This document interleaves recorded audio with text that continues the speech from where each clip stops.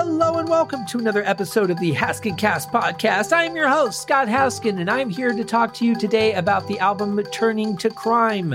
Great controversial new album by the band Deep Purple, or if you're listening to this in 2024, the great controversial album by Deep Purple that is not new. This is really interesting thinking about what's gone on over the last couple of years. I've talked about the thing that Deep Purple did along with bands like Uriah Heep and a handful of others where they were selling t-shirts to benefit their crew. You know, the people that also have been furloughed from work and have not been able to, earn an income from the job that they're used to doing. They're used to traveling around the world with the band, setting up, tearing down, doing all the tech stuff. And so they've been hurting as much. So I love that there were some bands that got together and did those t-shirts. I think that was a really great idea. I'd like to see more of that kind of thing happening. It's kind of disappointing that there isn't more of it, at least not that I've seen. But so thinking in terms of that, it's like, well, what do? You can't get together. You can't rehearse. If all 5 members of the band are the writers of the songs, then how do you work that without being in a room together? And for some bands, it just doesn't work. When you have a couple of primary writers and then a couple of other guys that maybe bring some songs in, like the way Uriah Heep typically does it, you could do a lot because it's just mainly 2 guys can work across over Zoom, sending demos and ideas back and forth. That's not too difficult. When it's all 5 members, though, it's hard not to be in the same room and find that same level of feeling each other's energy and really creating together. It just isn't quite the same. Not that it couldn't be done, but it's not quite the same.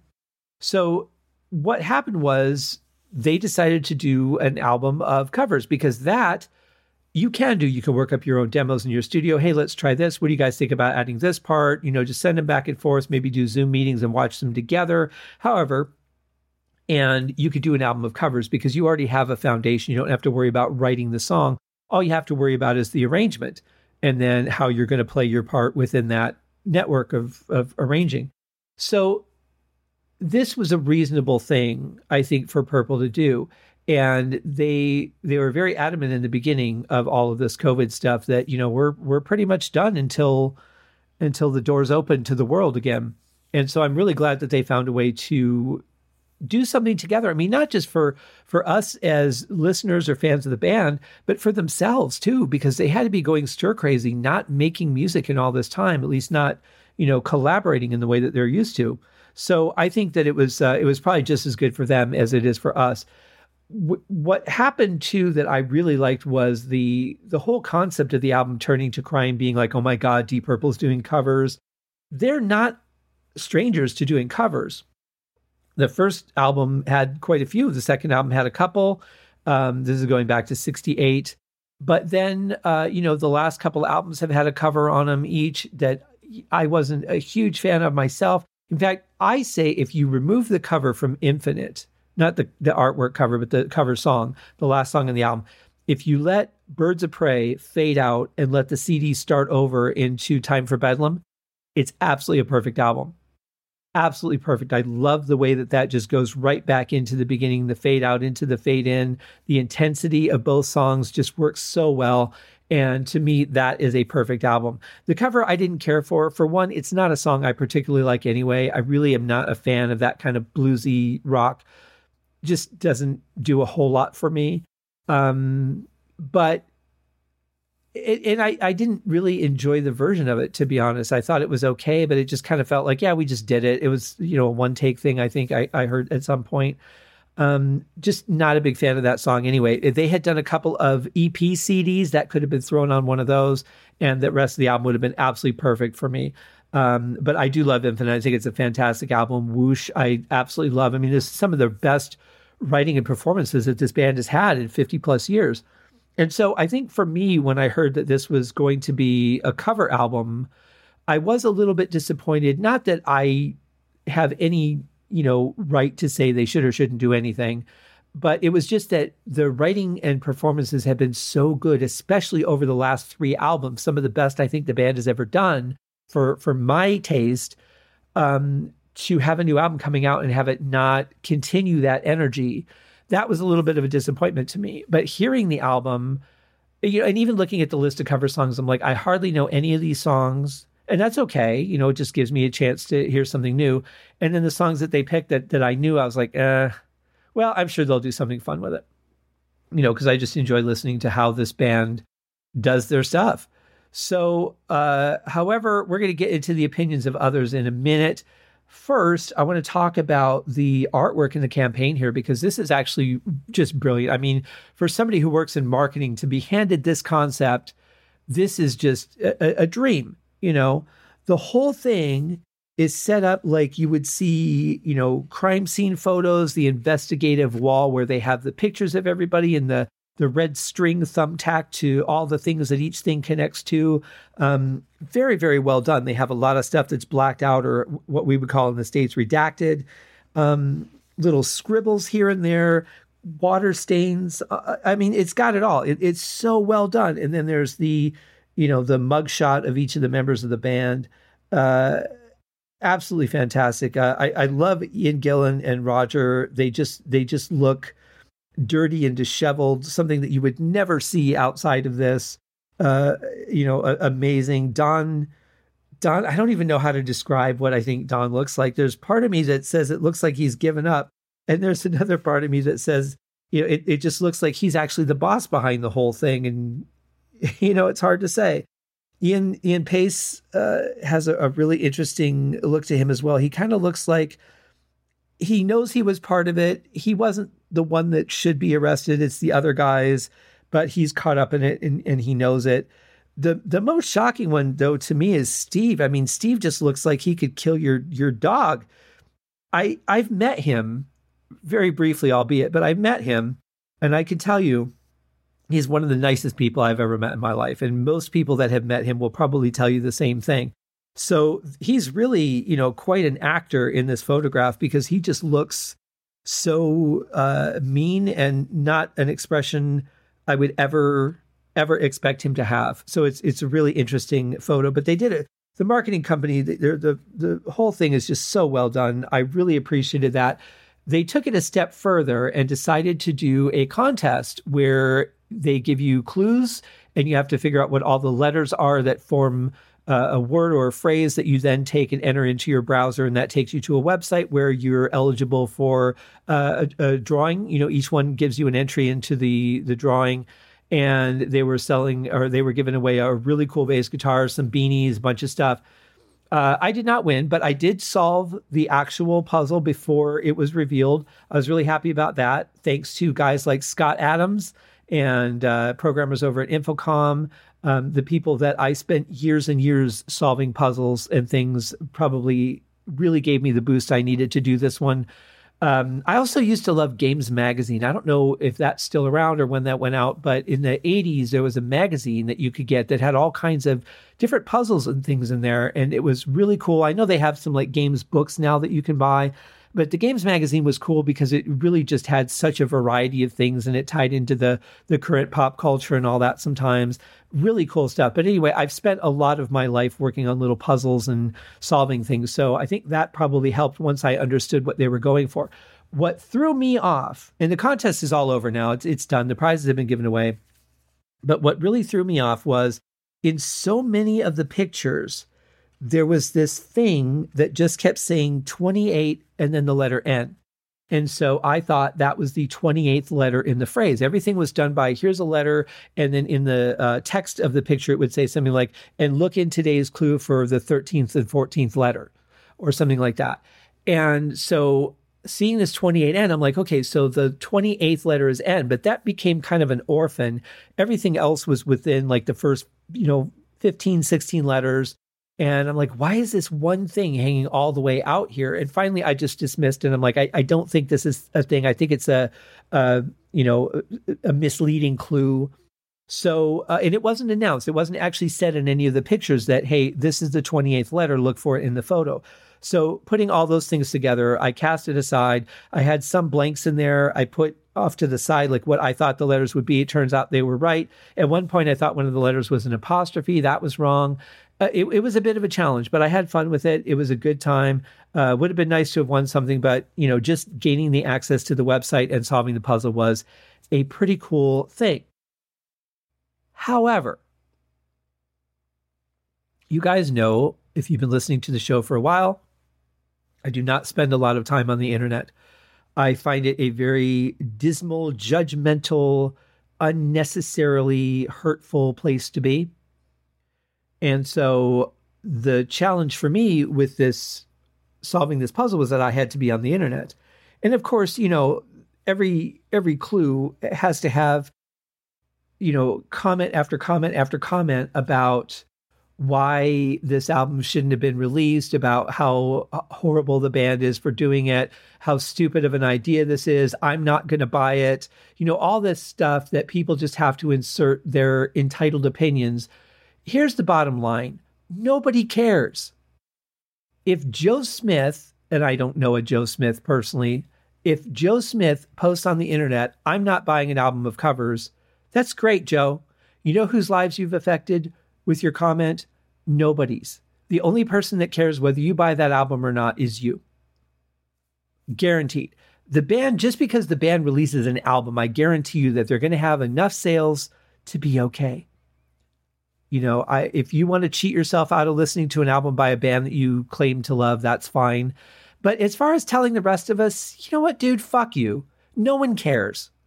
That's the bottom line. This entitled society where everybody thinks that everybody's waiting for every single thought you have and every single decision that you make and to be validated all the time has got to stop. It is just ridiculous, and it fills our pages and it fills the things that we have in front of our eyes with negativity and judgment that's completely unnecessary. And we wonder why we have so many people that are in therapy or that are having psychological issues or are depressed all the time. Being surrounded by this elitism is a big part of that. I mean, we've always had depression and suicide and things like that. That is not to say that the internet has caused that, but it's certainly escalated it to unprecedented levels. And that's why I'm very rarely on the internet. People say to me, well, you never like my posts. I probably don't see them. Honestly, it's not that I don't care about you. I just don't want to be on the net around that kind of stuff. So, if you post something and I don't see it, I'm sorry. If I would probably comment on it, most likely I would like whatever it is you're posting. If you're a friend of mine, if you're someone I actually know, and not like all those people that just friend request you and don't even answer your, hey, nice to meet you note that you send them, because people think that numbers are important when they're not. I mean, in the beginning, they kind of were. And I don't think even record companies are scouting that stuff as much as they used to. It used to be like, how many friends do you have on Facebook? How many followers do you have on MySpace and Instagram and all that? I don't think anyone cares anymore. You know why? Because too many people are buying them. And if you're buying them, or if you're just friending people blindly, those aren't real connections. It's just bullshit. It's all bullshit. It's all this cloud of, we have to validate ourselves as being so important. You want to be important? Go do something that makes a difference in somebody's life. That will make you important. Stop commenting your bullshit comments on posts that no one knows you and no one gives a shit about your action. So that was the downside for me of this contest. It was a really cool to do it. It was really, it felt good to be able to solve the puzzle, but at the same time, it was like, just search for the letter, but your eyes, they just catch things. There's maybe 3 comments that are visible. And of course, the 2 of the 3 are bound to be negative. I can't believe the band is sunk to this level and all that. But in a way, it worked for the marketing because it played into the, us doing covers is turning to crime thought process. So I have to credit the marketing department, and I have to credit the band for coming up with this, for saying, yeah, this is a good idea. Let's do this. And then the campaign that followed. I think it's absolutely brilliant. It really fits the situation. And the comments that I did see from people really, really prove that the theory of this being a scandalous thing, was right. What I do love is that the band picked songs that were big influences for them. And I thought that was really cool. I thought it was interesting that none of the songs that Ian Gillan picked made it to the album. I would be curious to know what that list was. I would almost guarantee that there was at least one Dusty Springfield song on that list, but I may never know. Anyway, fantastic. Now, that being said, the other challenge that I have and this has really been the case with the last couple of Deep Purple releases, and this is not the band's issue at all.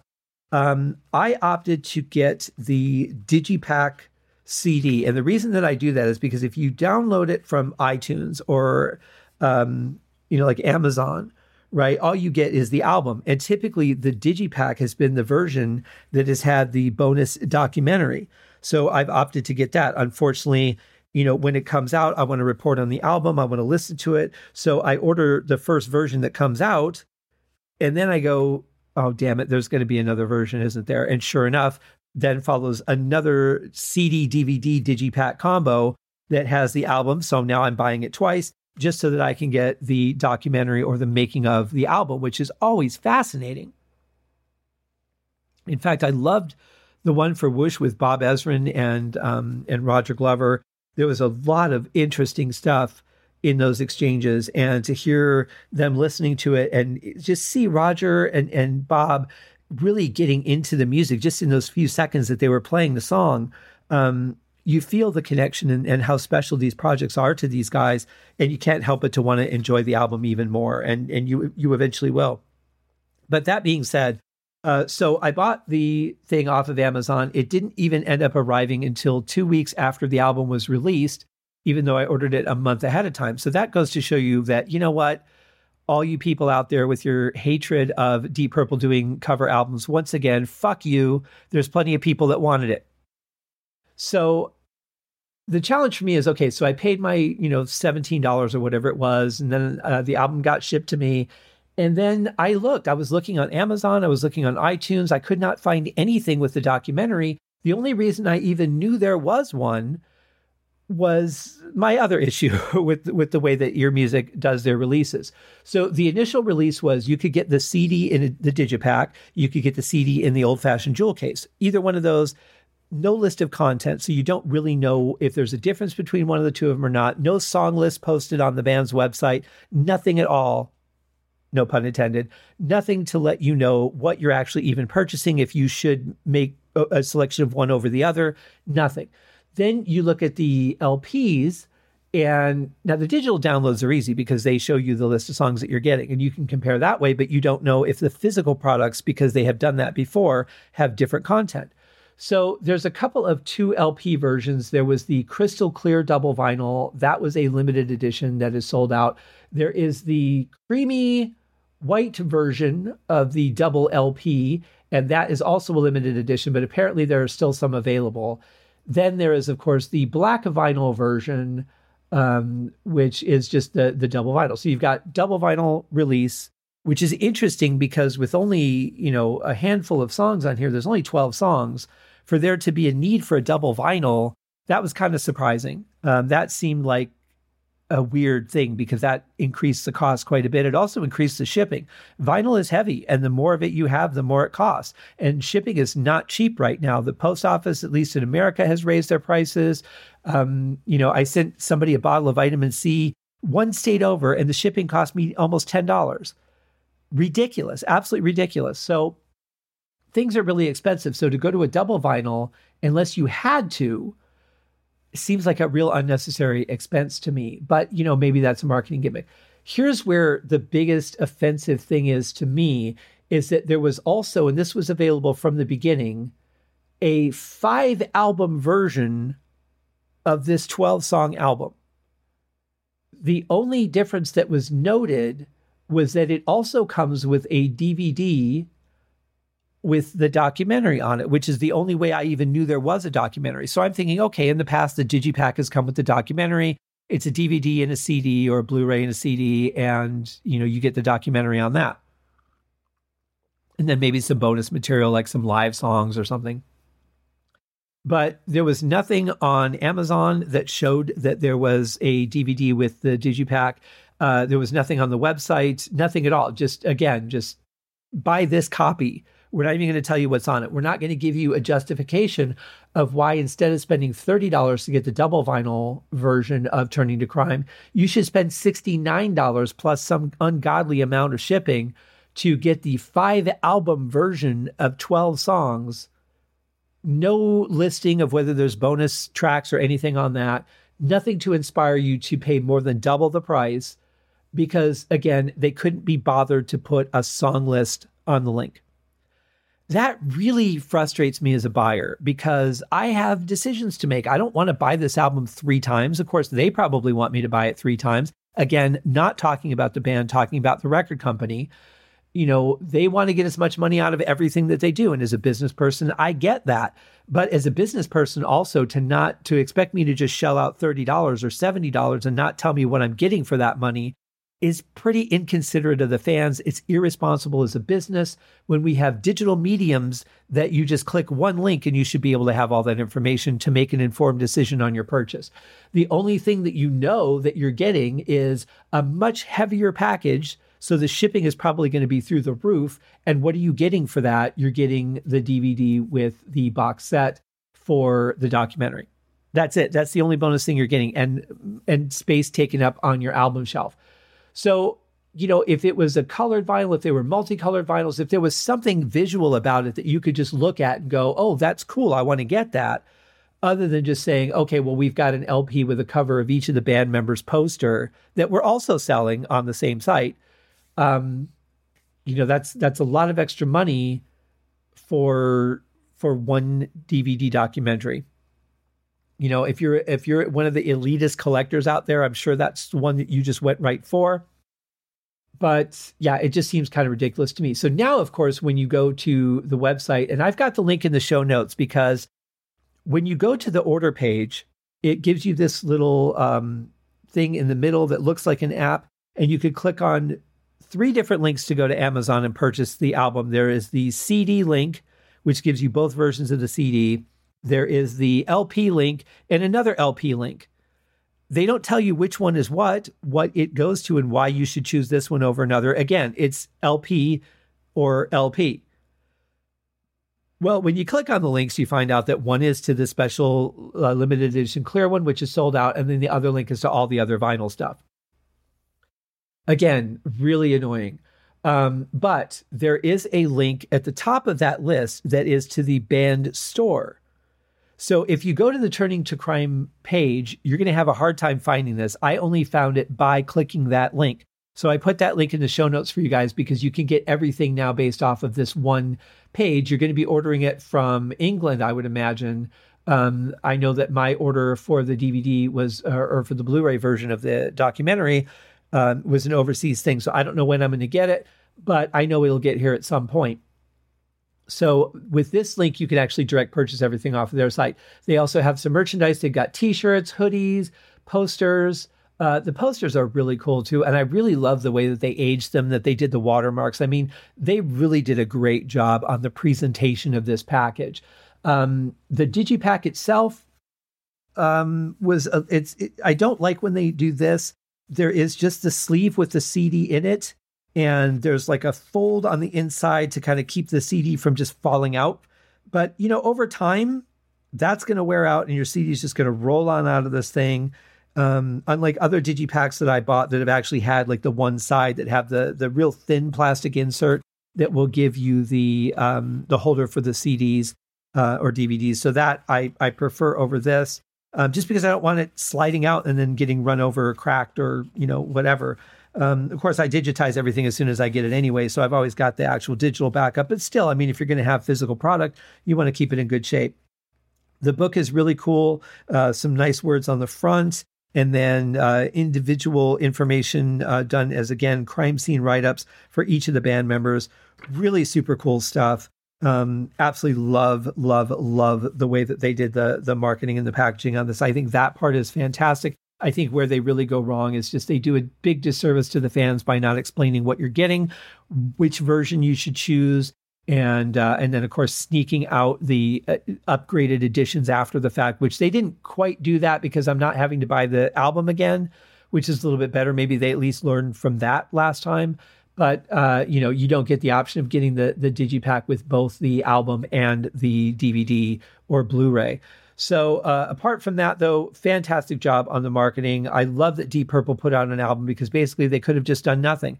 So for all the people that complained that, you know, we want new material, at least you've got something to listen to that you wouldn't have had otherwise. And, this is how these guys make their living. I'm glad that they found a way to get something new out there, and they can, now take a little more initiative if they want to give some more money to their road crew, until they can start touring again. 2020 is looking like there's some optimism here for bands getting back on the road. I know the other band that I do a podcast for, Uriah Heep, has a lot of stuff that is booked around Europe, a lot of the big festivals they've been invited to play. And Deep Purple is going to be playing a couple of gigs in Florida, in the States for some reason, just a couple in Florida, and then back over to Europe doing festivals and again, tours over there. I know they're going to be hitting Russia and some other countries. Hopefully both of those bands will get back over here at some point. That would be great. It's interesting. I've been doing this podcast for Uriah Heep for over a year. I interviewed Mick Box last September or last October of 2020. We've done a couple of Zooms. We've exchanged a lot of emails. We've never met. So it would be nice to meet the guys in person, and podcasts will be over by the time that even happens. But yeah, it's something that we hope will happen here, but I would rather sacrifice going to the show and have them doing what they feel they need to do for their safety and their longevity, more so than let's just go over here and hope everything's going to be okay, because there's still so much up in the air. And now we have a new variant. God only knows. It all depends on who you listen to, and people tend to stop listening when they hear the thing that they want to hear. So enough about all of that. It's time to talk about the music. The first song is called 7 and 7 Is. And of course, being a drummer, math is a little bit more of my thing. So my first thing is it's 14, but of course, that's not where this is going. So let's check out 7 and 7 Is. This is the first song on Turning to Crime by Deep Purple.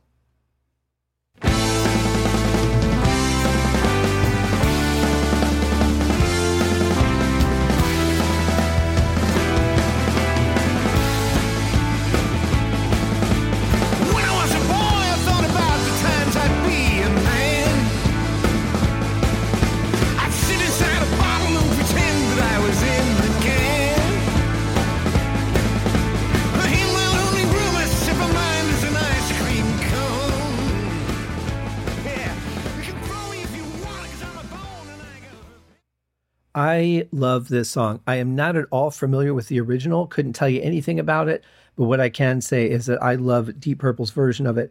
This has got so much energy. It's a kick-ass way to start off any kind of rock album. Just let's get right into it and just energize and jump around, whatever you feel like doing. Pretty amazing. What I especially love on this is a couple things. I mean, right off the bat, Ian Gillan sounds just as good as ever. His voice is very strong. And, there's certain things that you can do in a studio, but you have to have a good basic package. And Ian still sounds as good as ever to me. I think back to albums like, Bananas or Abandon or even Perpendicular. And if I were to compare his voice, it sounds just as good as it ever has. So that right off the bat, that's exciting to me, because the voice is a very difficult thing to maintain. It does show signs of age. Very obviously, and with somebody who uses their voice as much as Ian has. And you have to wonder, this whole pandemic has probably been more difficult on vocalists than anyone else, because guitar players will play guitar, keyboard players will play keyboards, drummers will drum. But for singers to keep up the pace that they're used to, especially a band that tours as much as Purple, it's got to be the toughest on them during the pandemic, because they're, I would imagine, less likely to just go around the house singing than a guitar player would be like, I'm going to go practice and just lock off that kind of time. I don't know why I have that impression, but I do. And I just see singers as a more crowd responding or, getting their energy from the crowd kind of thing during those longer shows.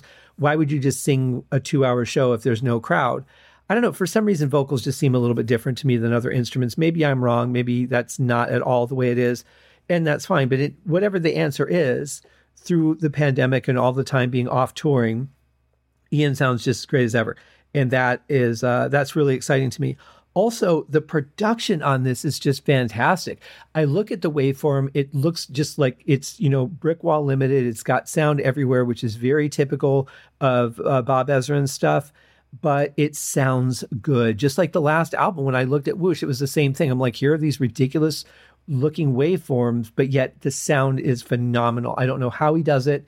He is a master of getting a good recording and producing it well. And this especially, you would expect to sound very different because he didn't record it as normal. Everybody recorded on their own and sent their stuff in. So it's a whole different thing. So in spite of those challenges, the album sounds amazing, absolutely amazing. There's a really great guitar solo followed by a keyboard solo in here that I really love, both of those. But here's the best part of this song for me. There is, from the time that the guitar solo's starting, Ian Pace and Roger go back into the thing that they used to do on stage, whether it was during Space Truckin's long, drawn-out part or whether it was when they were doing it as Mandrake Root. But it goes into this, snare, kick, and cymbal. In this case, he's using the ride. And then it's just really cool bass groove. And they've gone back to that for this song. And I love that. I miss that because they don't do it live anymore. The band has changed the way that they do their sets. They're not doing these long drawn out 25, 30-minute songs anymore. So to hear this part make a comeback was really cool, I have to say. Probably my favorite part of the song. But it's a good song. It's got a good groove to it. Killer solos, great vocal. I would give this song a thumbs up for sure. One I'll listen to again, for sure. Our next song I am familiar with, and it is called it's just called Rockin' Pneumonia and the Boogie Woogie Flu.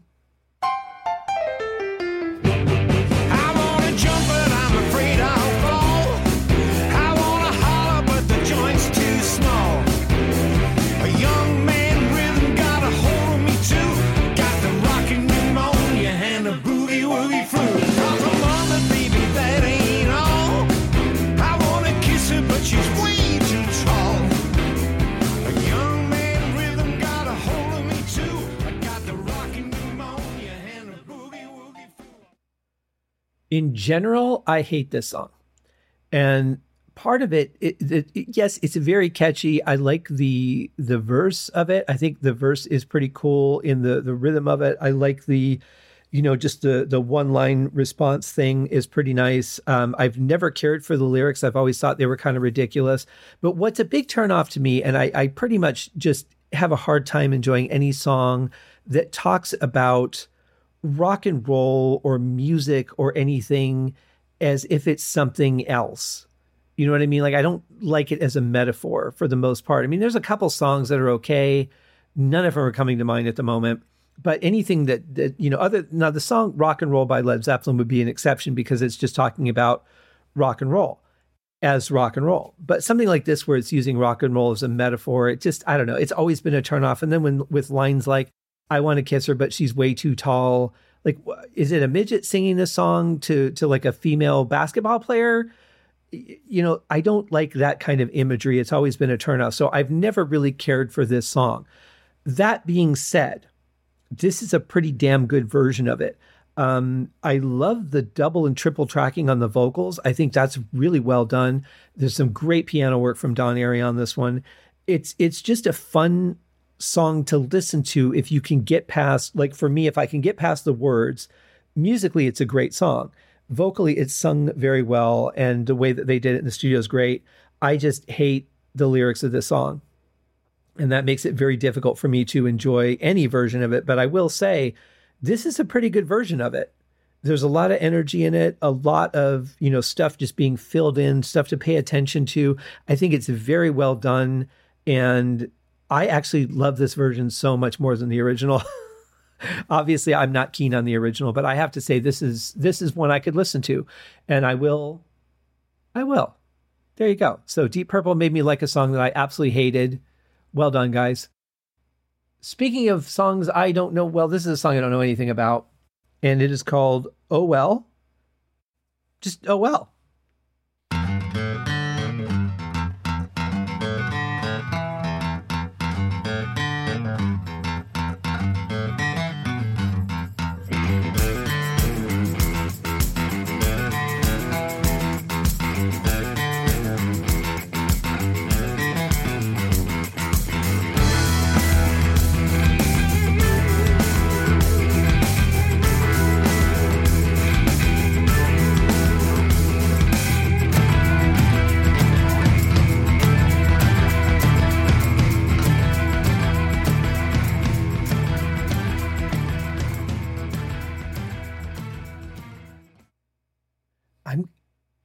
this is such a weird song. I love the guitar opening here, and we hear it repeat a couple of times during the song. It's like the song has 3 parts, and then they just do those again, and they do those again. But this particular sound, I love it. It reminds me of an Aerosmith song called Hangman's Jury that was on Permanent Vacation. It has a, sort of that Southern rock feel to it. I'm going to play you a little bit of that, and I'll let you be the judge.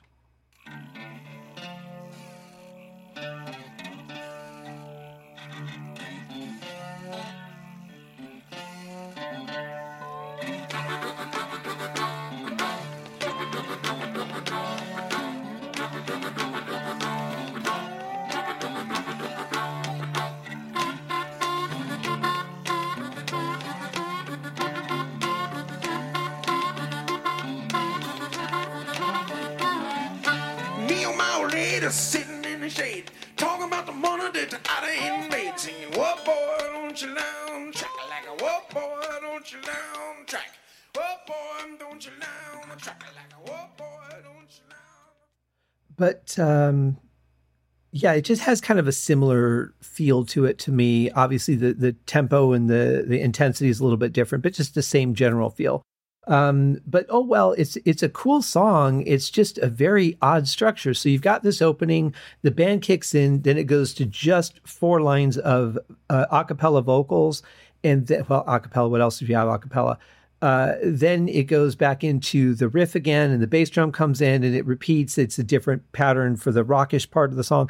It's just a really weird thing, and that keeps going. I think the work on it is fantastic. I love Steve's playing on this, especially. I love when the band kicks in the second section going forward, because it's a little more pronounced, I think, than it is in this opening section. But that's really cool. There's some really good snare work at the end from Ian Pace. It's just a really weird song to me. The structure and the setup is just very strange. I don't know what it is. Maybe it's a little more normal than I'm making it out to be, but to me, it just feels like a very weird, whoever sat down and decided, here's how we're going to arrange the parts. That's just very strange to me. And again, I don't know if that was Deep Purple. I don't know if that was the original, how it was done, because I've never heard it before. But it just, I don't know, it's weird. But I like it. That's the thing, is I still like the song. The parts themselves are great. Just something very different for Purple, something I wouldn't expect, but yet they still really put their flair into it. That's for certain. So our next song is Jenny Take a Ride with an exclamation point.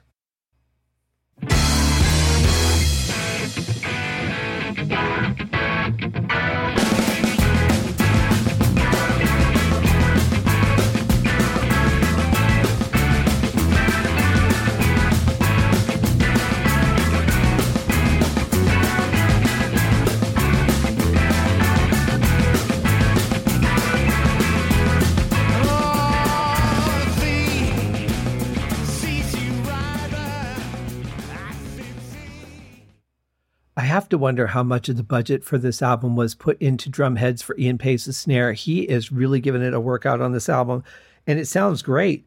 I would imagine he uses his own signature snare. I would have to think so. I'll have to look at his setup. It's been a while. Yeah, it's a cool song. It's got a good groove to it. That style of, drumming, progressing a song forward is always good. It works. I think what I don't like about the song, again, and I'm not typically a lyrical guy, I don't really pay attention to lyrics that much, but when you've got a team like Gillan and Glover, who are such great lyricists and put some really intelligent stuff together, listening to Ian sing these songs is a little bit harsh, I think, in the fact that the words just aren't up to the kind of stuff that he would write.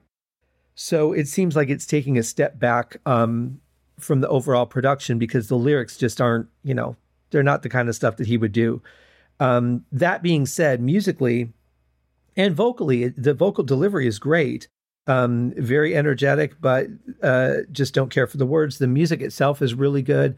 Don's got some great stuff on this one too. The ending is really interesting. It's a very tight song. I mean, there are some really good precision parts in here that the guys just absolutely nail. How long it took that to happen?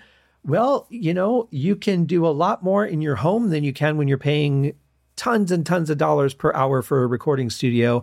I can say they would have been able to just kind of take their time and relax and play the parts and get them right. So, I mean, I don't know how different it was for them. Maybe they just went in and nailed it. I don't know. But there's a couple of odd counts in here. There's some really weird accents, but they're cool. They make the song a little bit more interesting, certainly challenging as a musician to hit those accents just right. But at the end of the day, we've got a great song here. Overall, it's a great song. Don't know the original, so I can't compare it. But I would just say that I like Deep Purple's version of it. That's really all I can say. That moves us into our fifth song, Watching the River Flow. That actually sounds really nice. Just sitting there kicking back on the hill, just watching the river. That actually sounds really pleasant.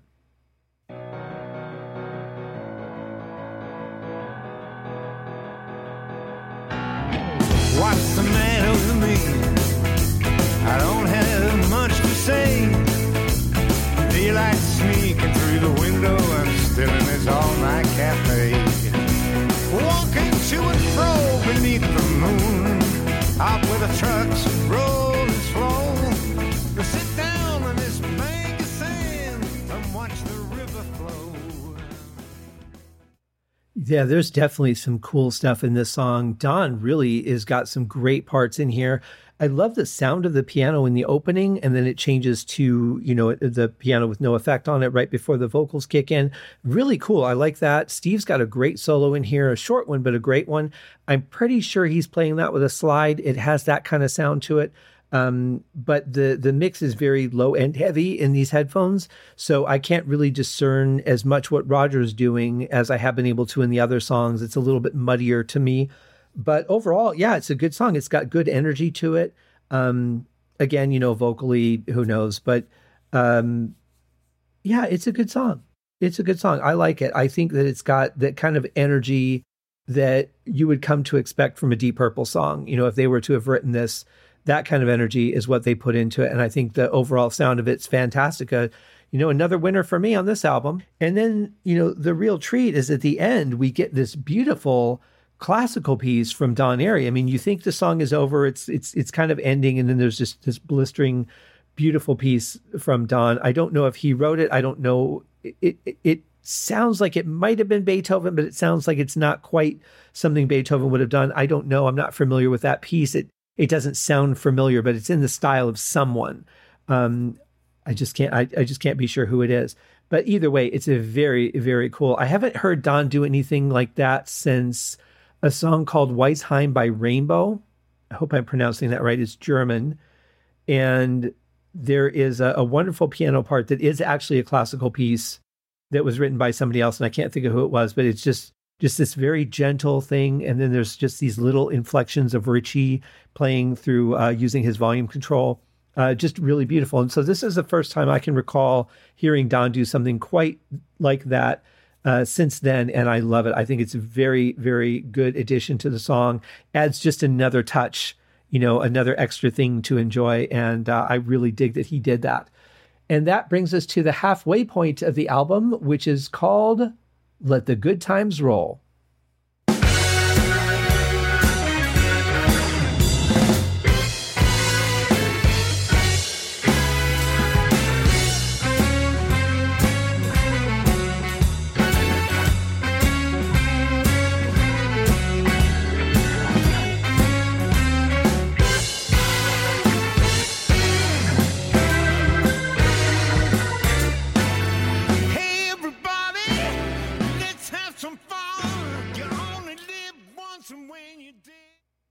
Wow, this is the song that really kind of takes me back in time to thinking of like the 50s and the clubs that were out there, the really nice clubs that had the full band with, an orchestra, or at least a small orchestra, or just maybe a horn section and some percussion.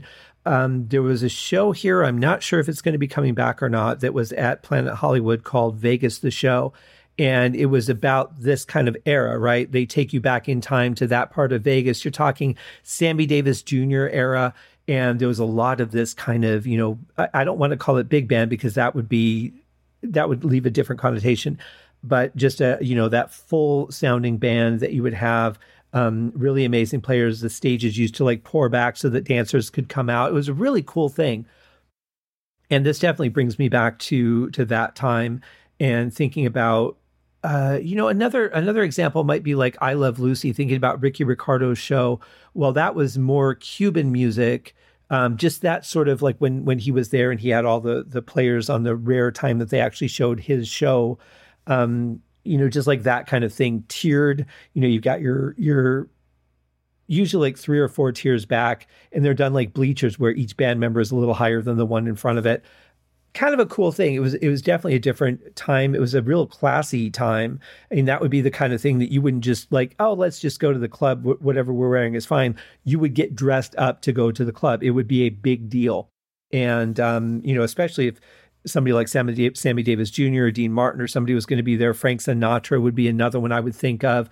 And they were really pretty big events. And so this song just takes me right back to those moments. I wasn't there for them, at least not in this life, but I've seen a lot of them. I've experienced some replications of them, all very, very classy. But that's some of the stuff I grew up watching too. So that definitely touches my heart a little bit and brings back a little bit of the nostalgia. Although I would imagine a lot of this for a lot of people is very nostalgia driven. But the song is good. I like their version of it. I think Ian sings great for this style of music. And he still has that little whimsical feel about him, that it's fun. And I really like that. I think the music is solid. Love the brass section addition to the song. I don't know if that's a real brass section or if that's all simulated. It's so easy to do great, classical mock-ups these days. So I also, when I saw the title, I saw they were doing the song. I thought it was going to be a version of the Cars song, Let the Good Times Roll, written by Rick Ocasek, but it was not. It was definitely not that song. So that really covers the first half of the album. Now moving on to where I would guess side 2 or perhaps side 3, depending on, what's on what version, because I still don't know, would be the song Dixie Chicken. Hate the title.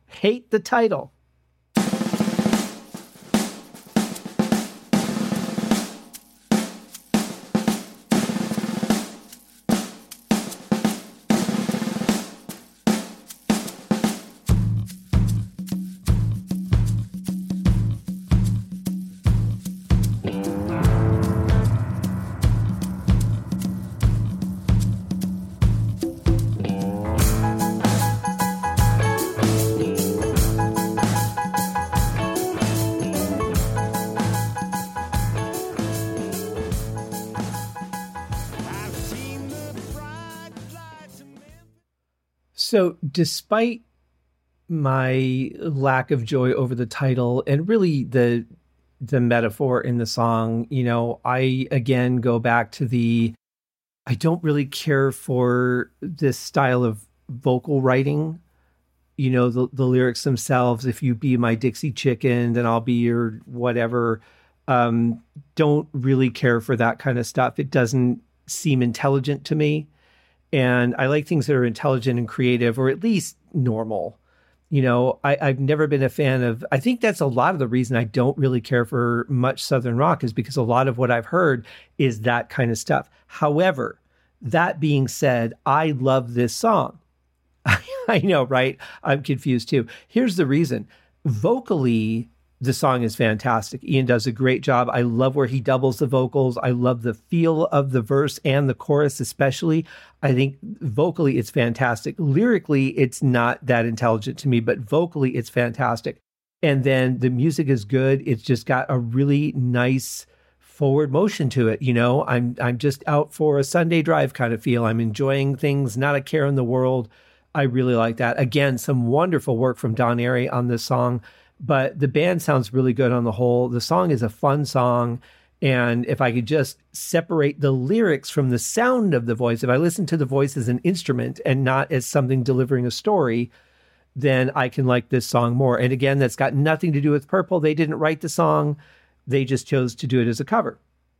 But it is a good song. It's got a good feel to it. It does have musically, to me, in my impression of Southern rock, it has a Southern rock feel to it, but that I don't mind.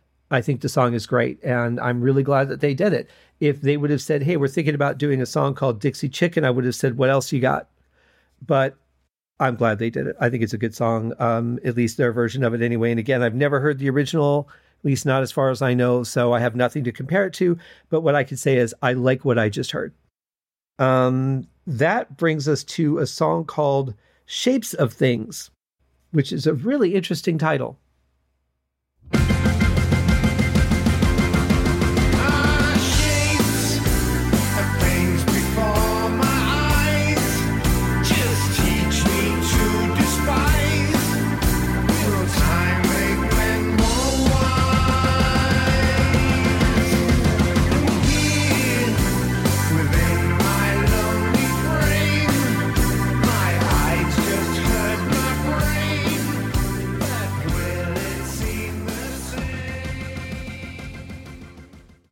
Well, I want to issue not a correction, I guess a clarification.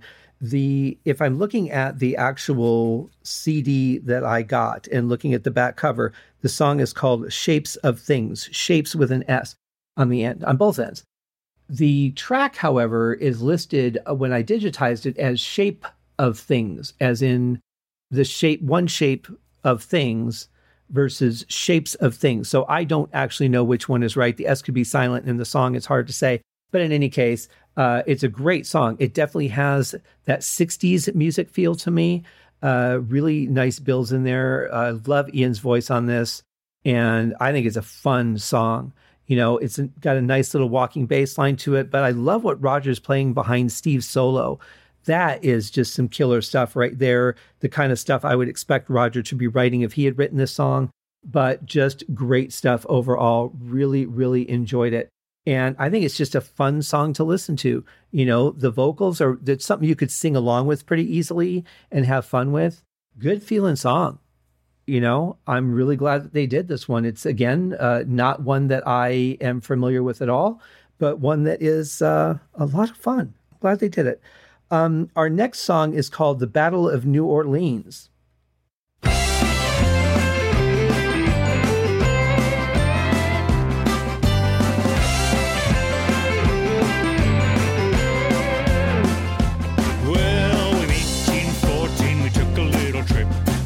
Colonel Jackson down the mighty Mississippi. We took a little bacon and we took a little beans. We met the bloody British in the town of New Orleans. Well, we fired our guns and the British kept it coming. There wasn't as many as there was a while ago. We fired once more and they began to run down the Mississippi. This is another song that I was completely unfamiliar with, but I was thinking about one time I heard Roger Glover talking about when Ian Gillan in the 70s couldn't do a show. I think it was when he came down with hepatitis, and they had a gig they had to do. And so he tried to sing lead, and it didn't really work out that well. He said he's glad that there's no tape of it, although I would imagine he's a much harsher critic on himself. I think, you know, I would love to see that. I'm sure I would enjoy it. But I remember him saying it would be nice to say I once sang lead for Deep Purple. Well, Roger, now you can say that you sang lead for Deep Purple. You were the lead singer on this song, even though Ian Gillan joins you and his voice is sometimes more dominant in the mix than yours. I think that has a little bit to do with the pitch as well as the mix, but here nor there. You have sung lead for Deep Purple, my friend. Well done. Dream fulfilled. So this is kind of like like an Irish drinking song, or like a pirate song that pirates would sing when they're just getting drunk and talking about the old days and how hard a pirate's life is. It just reminds me of those kinds of songs. You know, it tells a story that's really horrific, but in a joyful way. And that's just kind of weird to me.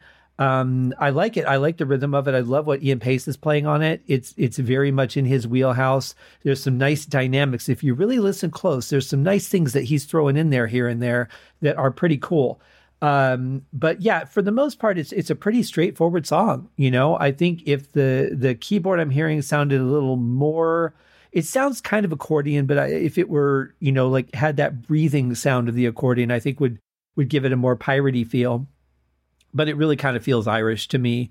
It's a cool song. It's not one of my favorites only because I don't like this particular style of song for the most part.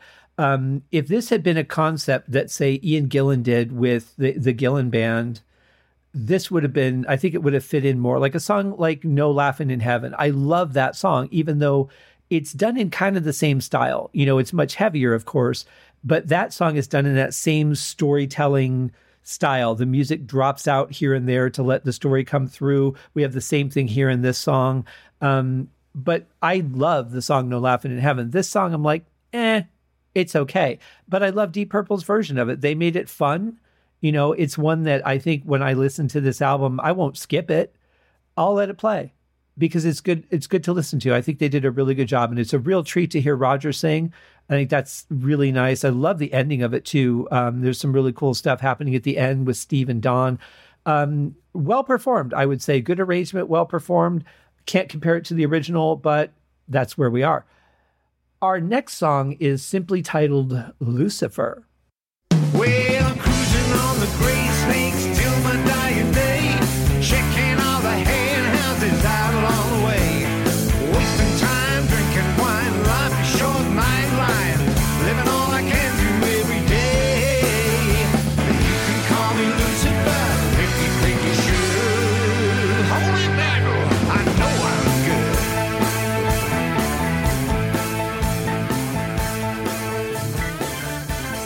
Every night I'm barrel housing till the moon is low. This is a pretty cool song. Again, don't know the original, so I have nothing to compare it to. Just taking this version on its own, a couple things that stand out right off the bat. I love the riff of this song. It is very, very active. It's got great motion to it, goes some places that I wouldn't expect it to, and is very, very creative. I love that we have the return of the cowbell in this song. Haven't heard Ian play the cowbell a whole lot in the last few years. That's a really nice surprise. Gillan's voice sounds fantastic on this. Again, another song I think he could have done well in the Ian Gillan band and, you know, maybe spiced it up a little bit, made it heavier and matched their sound. But I think a song that could have worked well. Amazing Hammond solo on this by Don Airey. And it reminded me when I interviewed Graham Bonnet and I asked him about something that Don Airey did. And I said, how does he do it? And he just looked at me and he goes, well, he's Don fucking Airey. He's absolutely right. The guy is unbelievable. Obviously doing what he was born to do. And I have not met him, but everybody that I've met that knows him or has met him has just said that, you know, very much like John Lord, he's just the nicest guy. And I could see that. That doesn't surprise me in the least. Great bass playing on this one too. What is really perplexing to me on this song, and there's a lot of great guitar work in the riff too, you'll hear. But what's really perplexing is, so Don gets this really long solo. It's fantastic. When we get to Steve, they just start fading out the song. I'm like, wait a minute. I like where this is going. I want to hear what Steve had to say. We don't really know. Don't know. Maybe there'll be another CD that is released by the record company with the extended version where we can find out what he played. But I kind of felt like the party wasn't over yet, that there was more fun to be had, and they just cut it just like that. So I was left a little bit empty at the end of this one. That happens, you know, but I really liked where it was headed. I would have liked to have heard what Steve had in mind for the song, but what we do get to hear is great. So I guess I'll just have to take that and live with it until the deluxe super purple CD edition comes out, where they have extended remixes of all these things.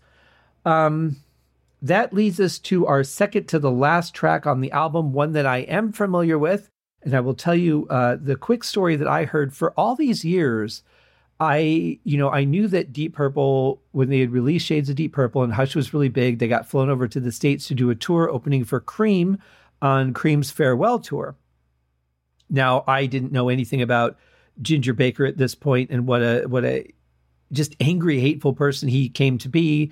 Still not sure I understand all the details why. I don't need to. All I know is that he was very unhappy and very angry. And that's a sad way to live, you know, especially when you've given the world so much to listen to, White Room being one of those songs.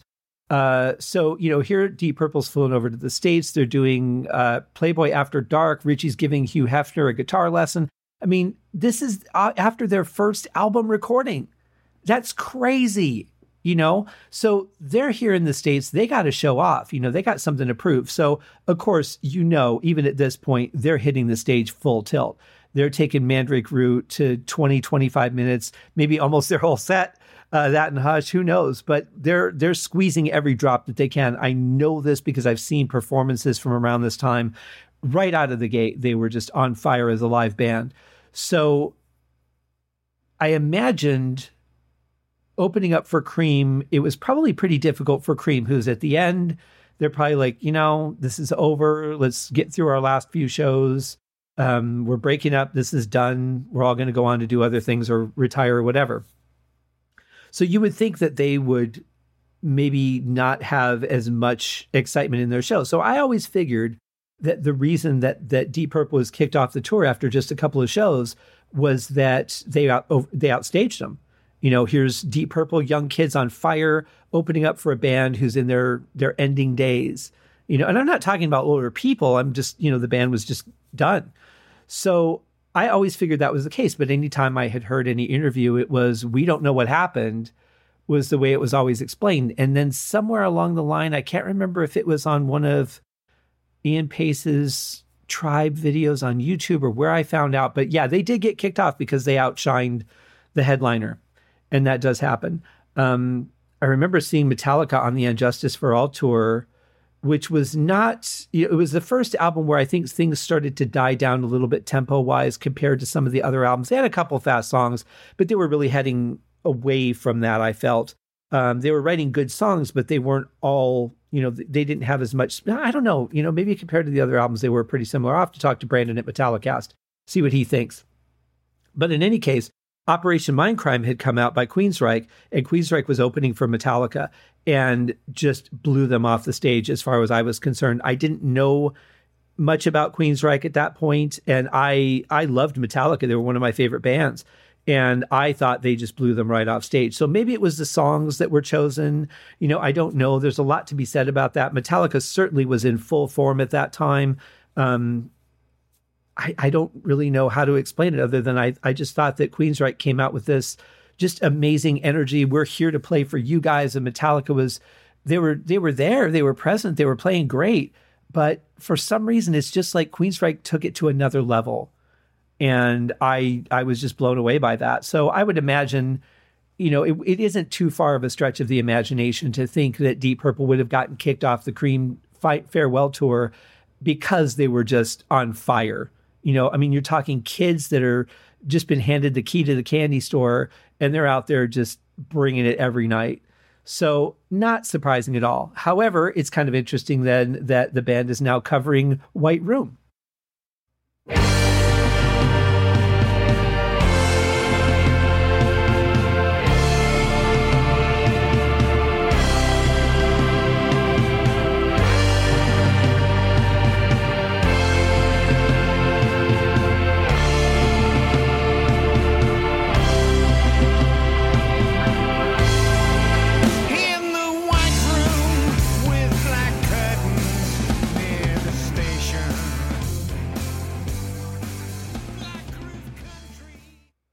Yeah, I love this. I think this is absolutely fantastic. It sounds vintage, but it sounds modern at the same time.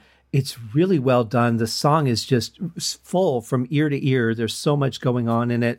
Great performances, some great work by Steve. Probably his best song on the album so far. Really, really wonderful and enjoyable to listen to. I've not been, I don't dislike the song. I've never been just a huge fan of it. It's one that, you hear from time to time. You're like, oh yeah, White Room. I forgot about that song. And you just kind of move on. And I'm really glad that they chose to do this one because I think they did a fantastic version of it. I really enjoyed it. Probably for me, so far, I know we've got like one medley to go, but, just my favorite one, I think, on this album so far. But, I've only heard it a couple times. So over the course of the coming year or so, who knows how things will sort themselves out as I get used to the songs, as I kind of forget about lyrics that I don't like and just get more into the feeling of it. But the cadence of the vocals on this song, these 3 and 4 word phrases, is really interesting, that are just the way that they're strung together. I've always thought that was kind of cool about the song. I love the variety of the parts of the songs too. Those are really cool. Listen to Ian Pace's hi-hat during the part where he switches to toms, because there's a couple different places, depending on which pass you're listening to, where he puts that hi-hat that he's hitting with his foot. Very interesting. Really cool, though. The drums especially sound great on this song, too. You can really hear everything clearly. Roger, of course, playing great. I love the organ on this song, too. It's very predominant on this album. You know, whenever he plays the organ, it's really kind of overshadowing the mix a little bit, just a little bit. But that's so common for the era of these kind of songs that we're listening to. So it's mixed in a more traditional way in that sense. But, you know, it's got that modern sound to it, but you could feel the original. If you, maybe it's just because I know a couple of these, or, but even the one from the 60s, I was like, yeah, that feels like it's from the 60s, you know, and I didn't know the song. So yeah, who knows? All I know is this has been a great album to listen to. And for all the people that have cheated themselves out of it because they're too elite to listen to a band that they love so much doing a cover album, you people are really missing out. You really are, you know, and that's fine. If you want to do that, be my guest. But there's some great music on here. I'm so glad the band put this album together and got it out there. And Bob Ezrin was involved because the sound of it is just fantastic. I'm sure he was involved in the arrangements and stuff as well. But yeah, this has been a great album so far. So I'm just going to play a little bit of the medley here, obviously, because I'm just doing short clips on this show. We're not even going to scratch the surface of what's involved. But here's how it kicks off.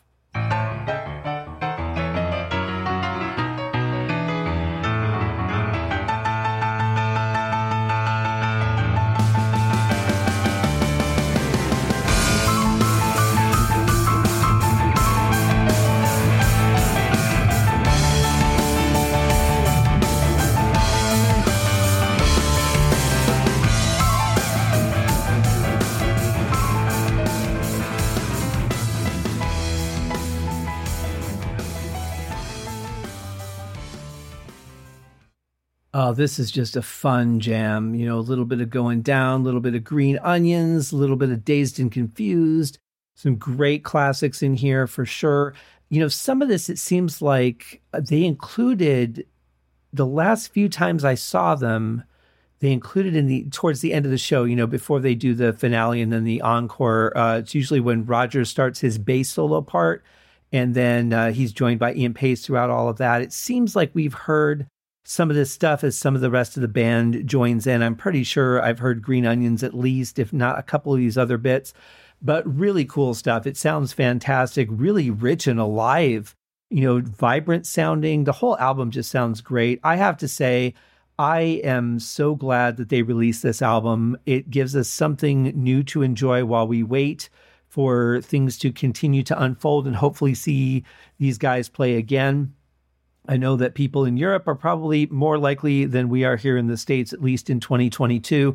Looks like all of the dates, except for those early couple of dates in Florida. So jealous of you guys, John and Nate, who are going to see one of those shows. I think apart from that, everything that I've seen is more along the lines of dates in Europe. And, you know, for the most part, that makes sense, I guess. But that's where the big festivals are going to be happening with more of the major rock bands, because a lot of them are from that area and some of them still live in that area. Of course, Steve Morse still lives in Florida. But, you know, it's typically European tours are the things that happen. So I'm not too surprised that it's going that way. Hopefully they will start to feel more comfortable and we'll be able to make it over to the States before too long. Uriah Heep's doing the same thing. You know, and most of those guys live, I believe that I know at least a couple of them live in England. I'm not sure where they all are. I know Bernie's in Canada. So, you know, they've got their one member over here in North America, just like Deep Purple does. But they're going to make it work. And hopefully they'll be back over here in the States as well and celebrating their 50th anniversary from 2 years ago that they kind of got cheated out of by COVID. And, you know, all we can do is sit back and wait. You know, in the meantime, we've got bands that are just, they'll go play anywhere, like the Dead Daisies. I haven't heard of too many restrictions. I'm sure that any of the countries that are still severely overrun with COVID numbers, they're probably not going to, but they've been doing dates all over the place. So it's kind of cool to see. Hopefully it's not just that they're going to do this and then something's going to happen again. Hopefully this is kind of the door opening, the first people sticking their finger out to check the temperature of the world, and maybe open up the door for everyone else to start coming through. That's my hope anyway, because I would love to see Purple again. I'd love to see Uriah Heep again. Both of those would be great treats. And, it's funny, I've met 4 members of Deep Purple. I have not met in person any members of Uriah Heep, but I do an entire podcast for Uriah Heep. So they got to get to the States so we can get together for a beer or drink or whatever it is that they'd like to have. And yeah, enjoy this album, guys. Really ignore all the bullshit comments and all the elitism and all the things that you might read about this album. Just have an open mind. Check it out for yourself. For me, this is a fun album. I'm not a fan of some of these songs, but I still enjoy the way that Purple did them. And I have to say that thinking about it, there isn't a single song, because I thought there's going to be like 3 or 4 songs that I'll like, and the rest, when I put on the CD, I'll just skip over, or maybe I'll make a condensed version on my iPod. But you know what? They're all on my iPod, and they're all going to stay there because they're all great songs. So thank you guys for doing the dirtiest thing that you could do in rock and roll. Turn to crime, do an album of covers, keep yourselves and keep us entertained while we wait for things to unfold.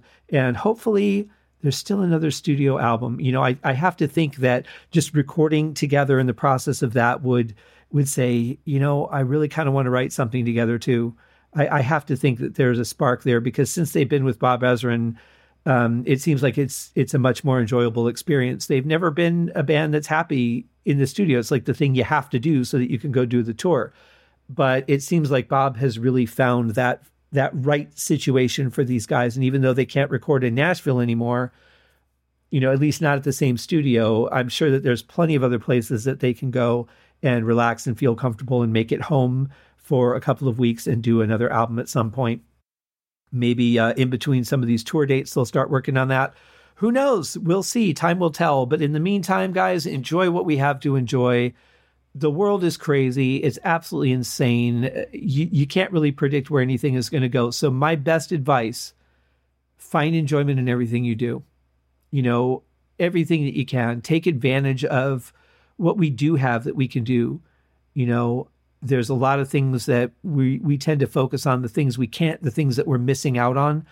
I say focus on the things you can do and the people that you can do them with. We have all these methods of communication. I've done podcasts with people all over the world because of the technology that we have these days. Some of them now I'm starting to do video podcasts, and it's amazing. I never would have thought that we'd be able to connect with each other the way that we have. I just had to buy a new phone because my phone is, it's dying a slow death, unfortunately. And it made me realize that as a child, there are 2 things that are the opposite in life of what I thought they would be. One is that I never thought a phone would be something that would be so important that I would want to have it on me at all times in case of emergency, in case of opportunity, someone needing comfort, whatever it might be. I never thought it would be that important. I thought it was just the thing that hung on the wall. If you're home and you feel like it, you answer it. And if you don't, you let it go to your answering machine, and then you rewind that little cassette and you hear their message, and you call them back when you damn well feel like it, if you ever do. Nowadays, it's all quite different. The phone has become the foundation of a lot of people's lives, good or bad. For me, it's been a great business tool, as well as just a great tool for keeping in touch with some people that I really care about. And I just never thought it would be that big of a thing.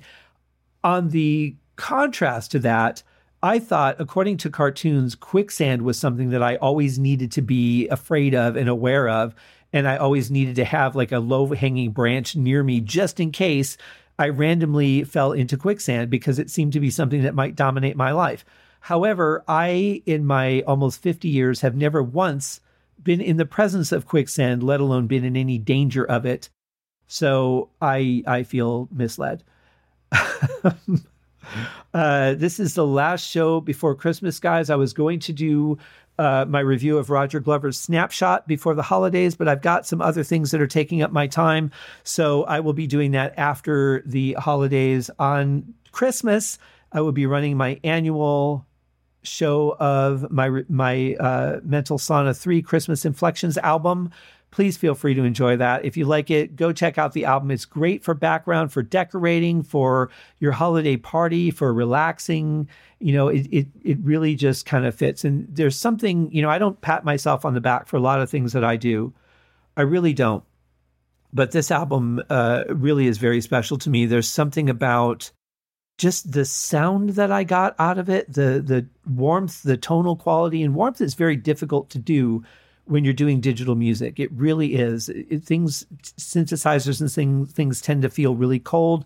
I worked very hard to get the sound on the album that I did, and I'm really proud of it. There's a couple of songs that just take me right back to my childhood and going to my grandparents' house on Christmas Eve after my dad got off work and just, opening the door. And that's really when Christmas started. They had this front room where the only thing we ever did in it was sing Christmas carols. It was a showroom, it wasn't like a family room. It was just a showroom in the front with a piano.